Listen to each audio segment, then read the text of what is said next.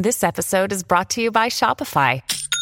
Forget the frustration of picking commerce platforms when you switch your business to Shopify, the global commerce platform that supercharges your selling wherever you sell. With Shopify, you'll harness the same intuitive features, trusted apps, and powerful analytics used by the world's leading brands. Sign up today for your $1 per month trial period at shopify.com/tech, all lowercase. That's shopify.com/tech. It's the Media Buzz Meter with Howard Kurtz. I'm going to start out with a brief tease for Media Buzz on Sunday morning, 11 Eastern. I will do something I've never done on television. You can speculate as to what that might be as you spend your weekend. I'm sure you'll spend a lot of time thinking about it. Hey, I saw this article in the New York Times Magazine about tabs. You know, when you're on your computer and you have tabs open instead of just browser windows. The author writes, when my computer freezes and shuts down, I'm not surprised. I have a tab problem. As I'm writing this, I currently have 72 browser tabs open. My email, my calendar, the dinner menu of the restaurant where I'm meeting a friend tonight, directions for how to get there, and order confirmation for a refill of Sonicare toothbrush heads, my local yoga studio's weekly schedule, medical claim forms. It goes on. My phone, meanwhile, has no fewer than 263 open tabs. They reflect what's on my mind. So apparently tabs, I hadn't realized this, have been around since the 90s. Whatever the inventors intended us to do with tabs, they probably couldn't have imagined how emotionally attached to our tabs we would become. And I routinely have 50 tabs open because I just have a million things, mostly work-related, but, you know, some personal.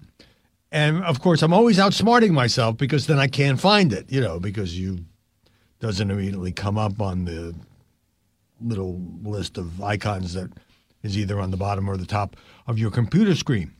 But what drives me crazy, and I think this is true at many companies, is when the company decides to send an update, a software update, and it blows up all your tabs that you spend so much time so that you could find something 2 days later.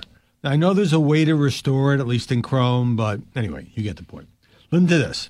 Next time you order those burgers and fries from your couch, be forewarned. If you don't add a tip for your delivery person, you might have to wait longer for your food. So DoorDash is doing a test where, you know, you order it on your phone, and then it says either give a tip or there's a box that says continue without tip. And then it tells you, this is wild, orders with no tip might take longer to get delivered. Are you sure you want to continue?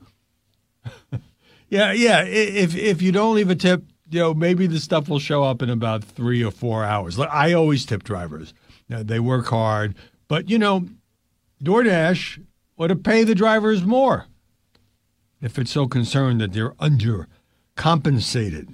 Okay, Ron DeSantis, who spent months very reluctant to criticize Donald Trump, apparently has now finally completely shed that reluctance. You know, there's this rumor going around, which he denies, but the whole thing is stupid, about does he wear, I don't know, some kind of lift in his shoes to make himself appear taller. And the former president has been sort of having fun with that.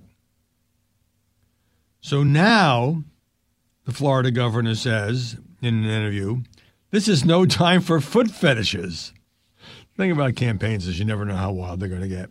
I know Donald Trump and a lot of his people have been focusing on things like footwear. I'll tell you this, you know, if Donald Trump can summon the balls to show up to the debate, I'll wear a boot on my head. Interesting choice of language.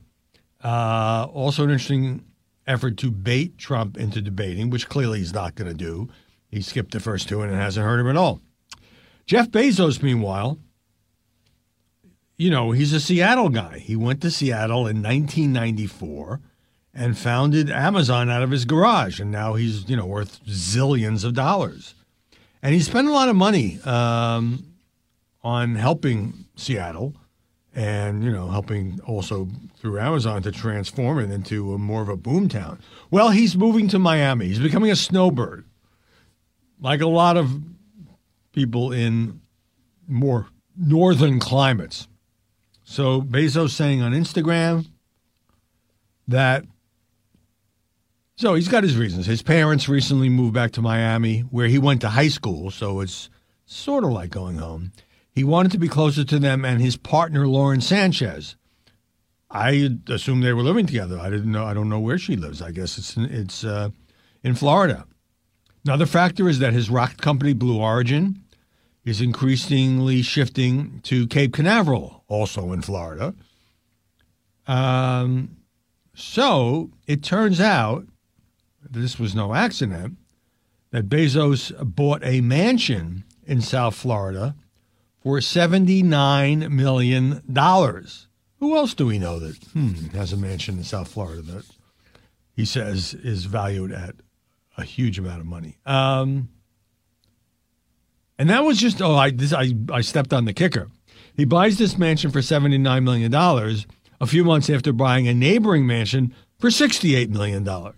I guess the one for $68 million just wasn't luxurious enough. On the other hand, he's worth $161 billion, so okay. And he says, Seattle, you will always have a piece of my heart. However, sayonara. All right, story number one. As expected, because the new Speaker, Mike Johnson, was pushing for this, the Republican-controlled House late yesterday, approving legislation to send about $14 billion in emergency aid to Israel and to cut the same amount from the IRS. Now, President Biden has threatened to veto this bill. Senate leaders say they won't even take it up so that Biden doesn't have to veto it because, then you end up in a 30-second ad. He claims to be a supporter of Israel, but he vetoed emergency aid for Israel's survival. Well, the reason is Biden wants a big package, as you probably know, and as I've talked about here on the podcast. Aid for Israel, aid for Ukraine, money for border security, money to help Taiwan. But Mike Johnson, his first battle as Speaker, had other ideas. Also, as you may know, the CBO, highly respected nonpartisan Congressional Budget Office, says cutting that money from the IRS would cost taxpayers $26 billion in lost revenue. $26 billion. Anyway, Johnson telling reporters we have obligations and we have commitments, and we want to protect and help and assist our friend Israel, but we have to keep our own house in order as well. And I think people at home, the American people, understand that. At home, you have to balance your budget. At home, you have to make tough decisions, and Washington should run the same way. Now, Democrats not happy about this. Jerry Nadler, one of the more prominent Jewish Democrats from New York, called the legislation an insult to Jewish Americans. So think about that. Mike Johnson's willing to give Israel $14 billion, but it's an insult to Jewish Americans because of the way it was chopped up. Chuck Schumer, it mystifies me that at a moment when the world is in crisis, a time when we need to help Israel respond to Hamas, the House GOP thought it was a good idea to tie Israel aid to a hard-right proposal that will raise the deficit and is totally partisan, all the while helping wealthy tax cheats get away scot-free. So I don't, Johnson says he's perfectly willing to support aid to Ukraine. How much is another question, and undoubtedly it would be far less than Joe Biden wants. Because Biden doesn't want to have to ask for more Ukraine aid until after the election, for obvious reasons. So he's proposing, I don't have the figures in front of me, but it's about $60 billion for Ukraine. Even by Washington standards, that's a lot of money. But had Mike Johnson made his first act, he could have negotiated for different dollar amounts or whatever. But if he had not done the IRS thing, well, then from his point of view, Congress is spending money it doesn't have because we have a huge deficit and we have a huge, massive federal debt. But that debt is not going to go away because you yank $14 billion from IRS enforcement. I mean, for one thing, the president in that big legislation last year gave the Internal Revenue Service $80 billion. In any event, he could have had a big win. Aid to Israel, aid to Ukraine, money for the border, toughening up border security, so important to Republicans, helping Taiwan. And instead, he did go the partisan route. And, the Republicans only have a small edge in the House, but Mike Johnson has the votes to do it. So one thing I can say for sure, this will delay aid to Israel because now there's going to be an impasse or a fight. The Senate wants one thing. And by the way, it's not just the Senate Democrats. As I've mentioned, Mitch McConnell, who is, after all, the Republican leader in the Senate, wants aid to Ukraine as well. He understands the importance. Ukraine is involved in kind of a slog right now, battling the Russians town by town. The big sort of fall offensive or summer offensive that bled into the fall, not quite turning out to be an unalloyed success. So the Ukrainians are in trouble. And again, I'm sure in the end, the United States will send money to both countries. But if you get into the partisan wrangling, which Congress is so good at, all you're doing is delaying the much-needed military aid to these two countries that are both fighting for survival. I mean, Israel is fighting for survival in the sense that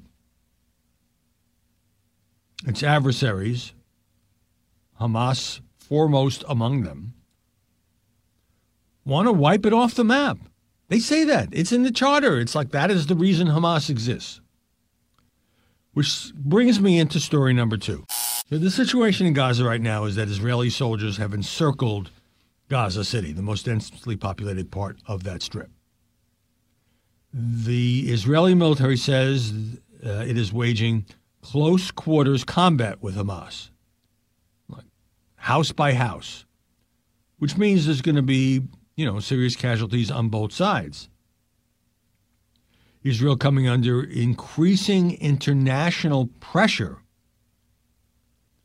to at least temporarily pause the fighting with Hamas, to allow more humanitarian aid into the enclave. That's the word that Joe Biden used, pause. Let's have a pause.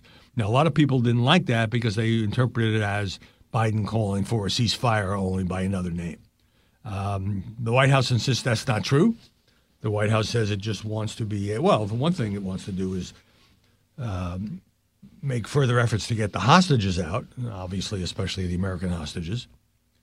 And also, you see the pictures on television every day as a result of the bombings and the blockade.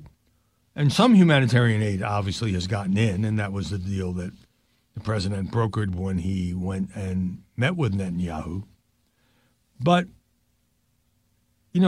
Israel was so brutally attacked, and I won't recite the atrocities, but you're all well familiar with them.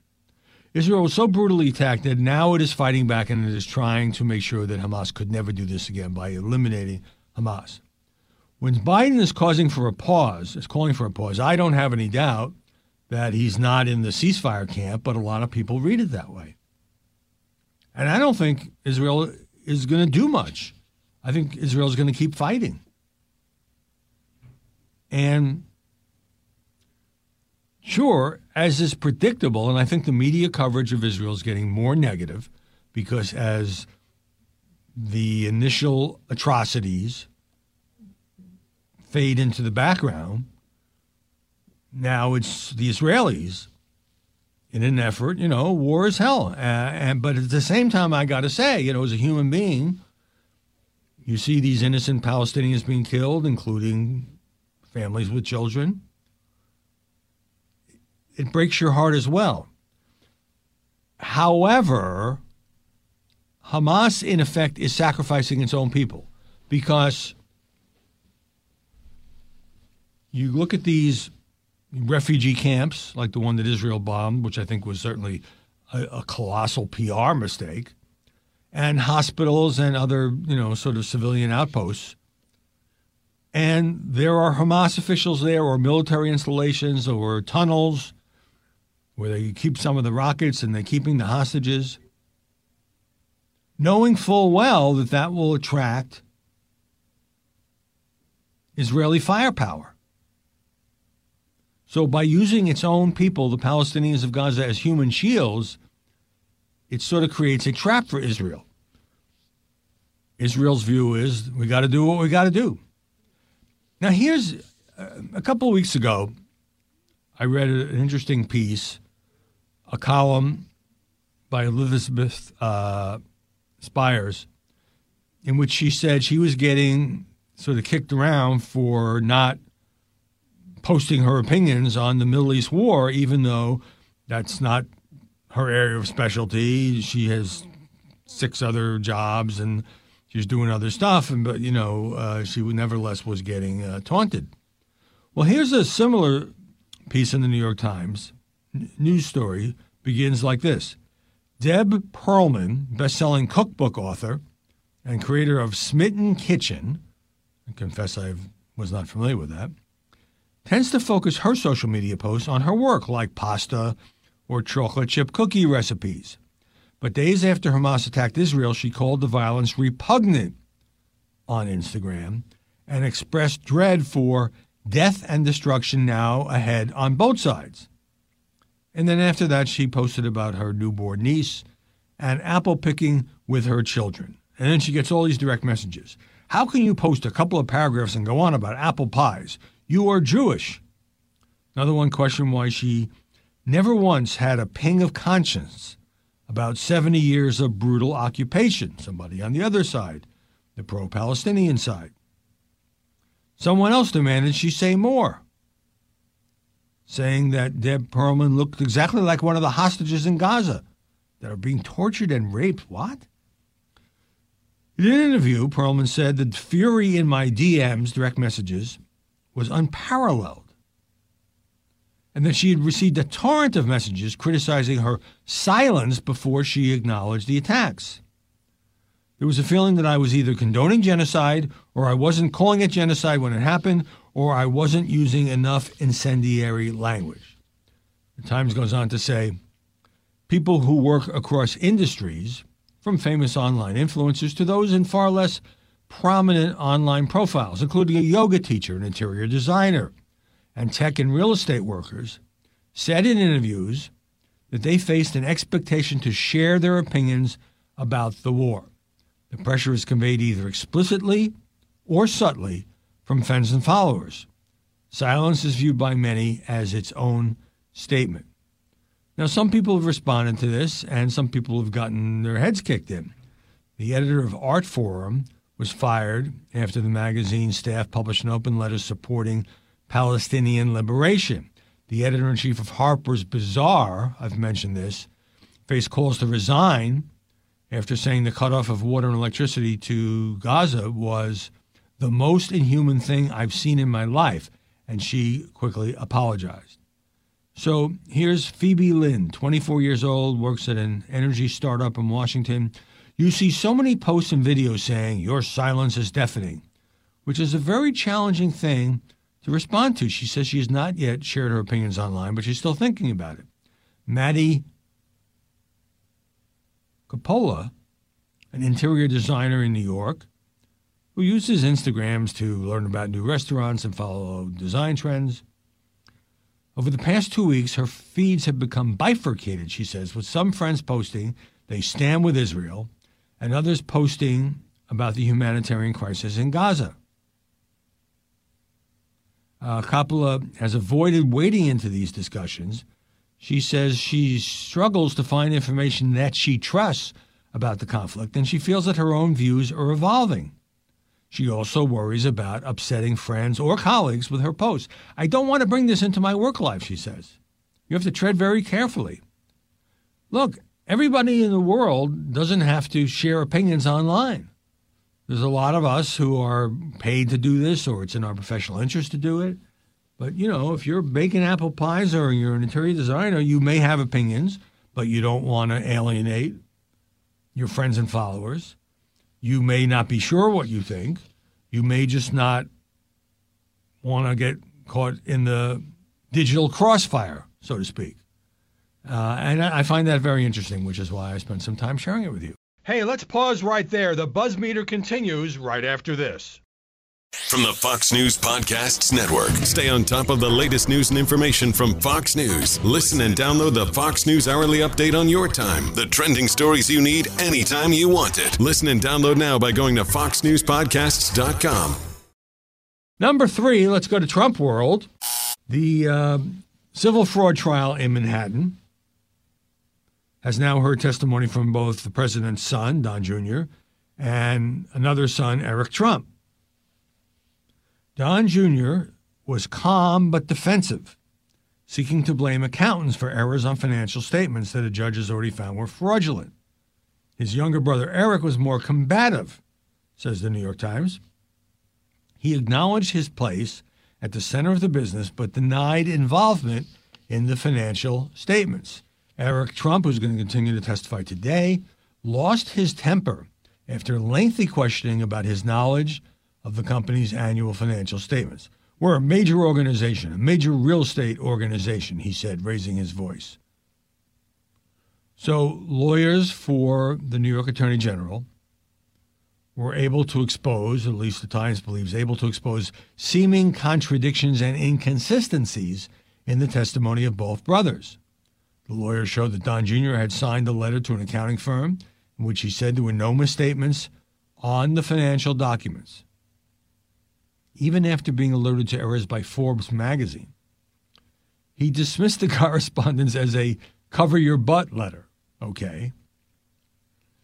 Now, meanwhile, the judge in the case, Arthur Engoron, he is unhappy with one of Trump's lawyers, Christopher Kise, for disparaging his law clerk, whose name is Allison Greenfield. The judge says he thinks it may be a problem of misogyny and asked Kise not to mention his court staff again. I am not a misogynist, Kise says, noting that he's happily married and has a daughter. Engoron says he has an absolute unfettered right to get advice from his law clerk. He expressed concerns about the safety of his staff. Remember, Donald Trump Sr. Was fined, I forget if it was the $5,000 fine or the $10,000 fine, for seeming to refer to the judge's law clerk, although I think he was actually referring to Michael Cohen, which is what the former president says. Okay, Alina Habba, another of Trump's lawyers, complaining about Allison Greenfield having improper influence on the judge, talking to him during proceedings. Habba says her conduct, Greenfield's conduct, is part of the record and the case. I'm not going to stand by and allow it to happen, she says.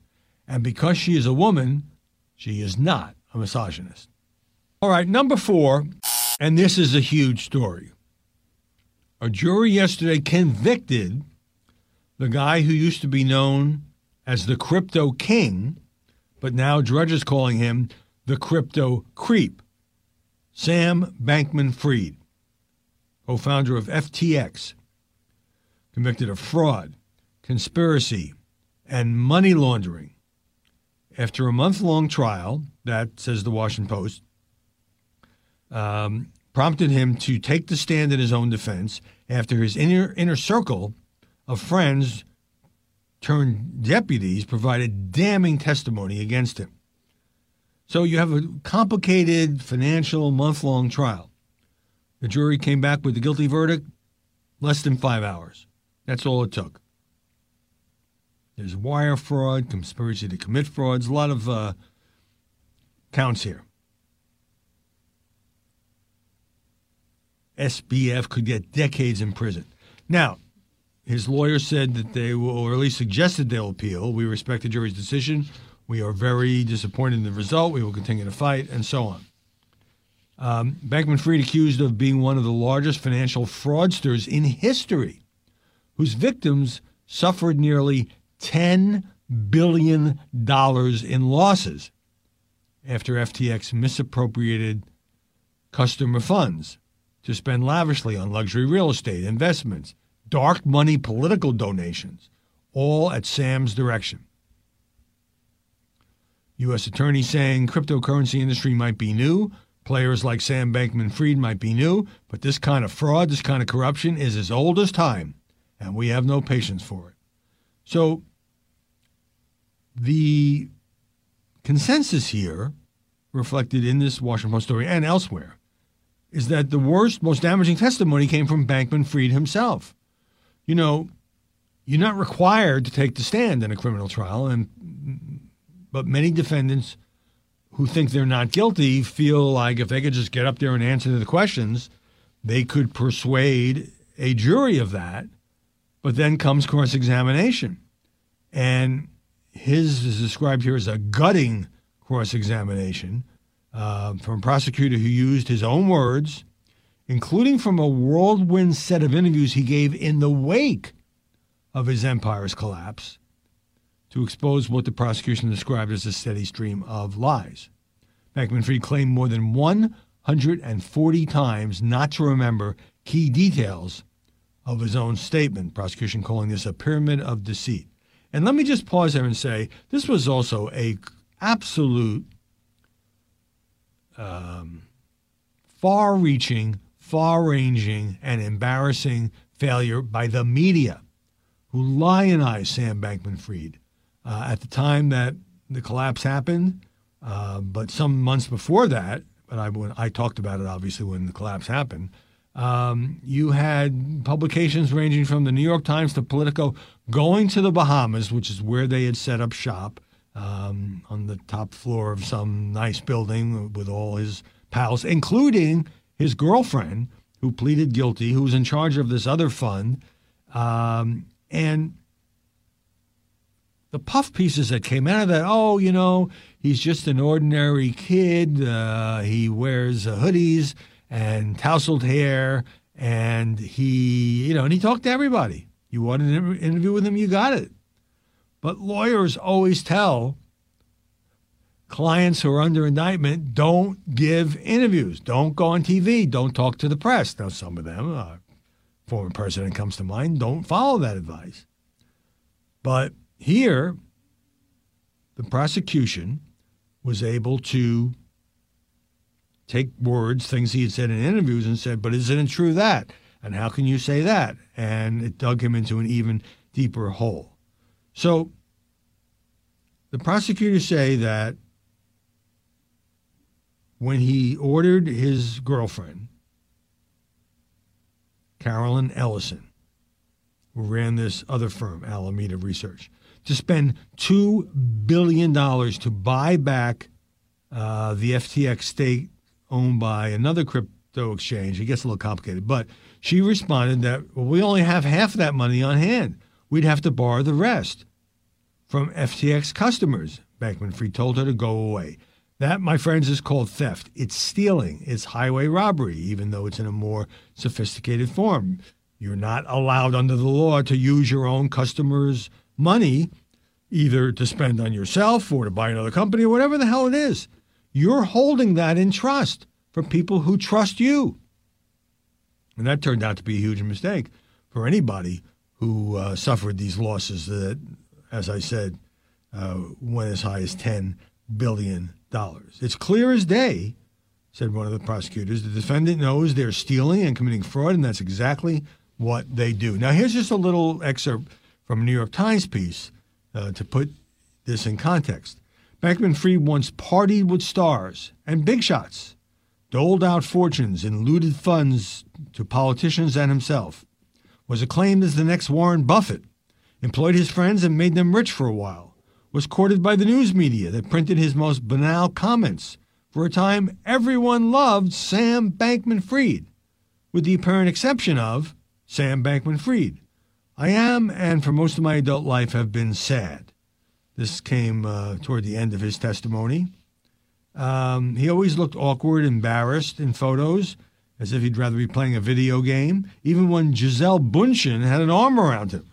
How can you look awkward, embarrassed, and sad if you've got a supermodel with an arm around you? Everyone kept insisting he was off the charts brilliant. Maybe he knew better.